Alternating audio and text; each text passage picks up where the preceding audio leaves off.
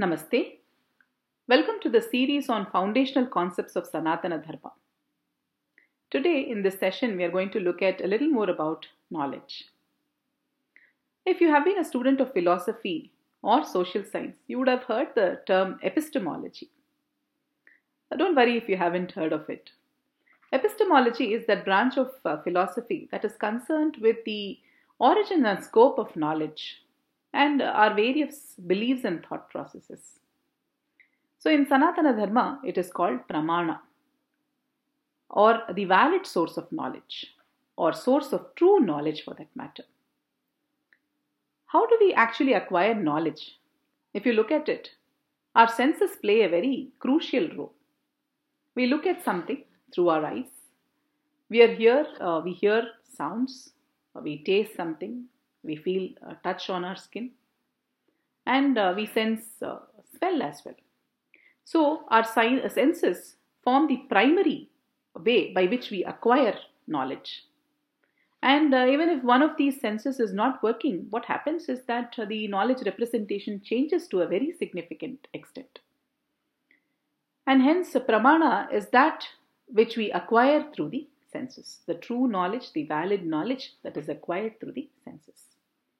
And when we say pramana, there are various ways to acquire true knowledge. So each of the philosophical systems look at it differently, but in general, let's look at 4 ways by which we acquire knowledge. One is pratyaksha.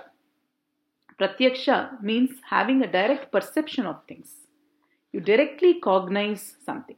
Though it is to do with the eyes, but it's not just the eyes. The terminology is to do with the eyes, but nevertheless through your ears or whatever other senses as well. So basically, you have a direct perception of something.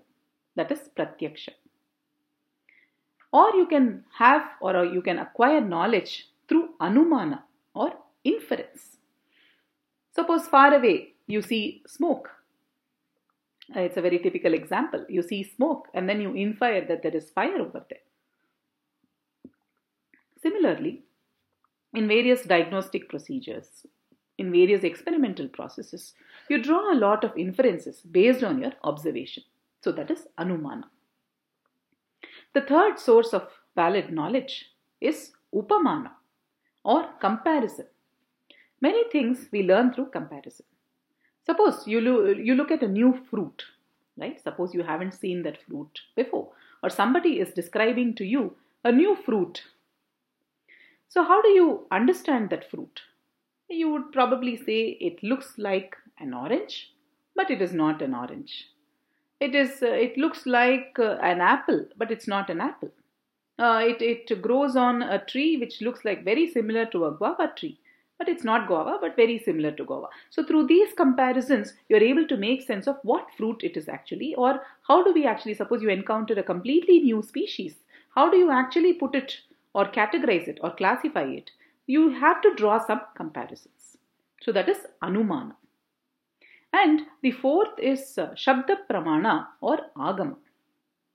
So either you could have a direct perception of things, or you can learn something through inference, or you can learn through comparison. But if suppose none of this is available, you will have to rely on the words of the experts. Or in the case of Sanatana Dharma, we rely on the words of the rishis. The rishis have done deep tapasya, have spent thousands of years going through a very, very deep process of learning and have handed it down through tradition, some of which has been through the oral tradition, some of which is through the written tradition. Until it comes to our direct experience, we have to rely on these sources through Shraddha, of course, that is through deep faith in the words of the rishis. So that is called Shabda Pramana, where we learn through the works of others. Or we could learn it through our parents, through elders at home, through our guru, through acharyas, or through friends or from the society. So basically it means that until it comes to our direct experience, we learn it through other sources. So we have looked at pramana, which is the valid source of knowledge, in terms of pratyaksha, direct perception of things. Anumana is in terms of drawing inferences. Upamana, drawing comparisons. Or shabda pramana or agama, which is basically learning through the works of others. Namaste.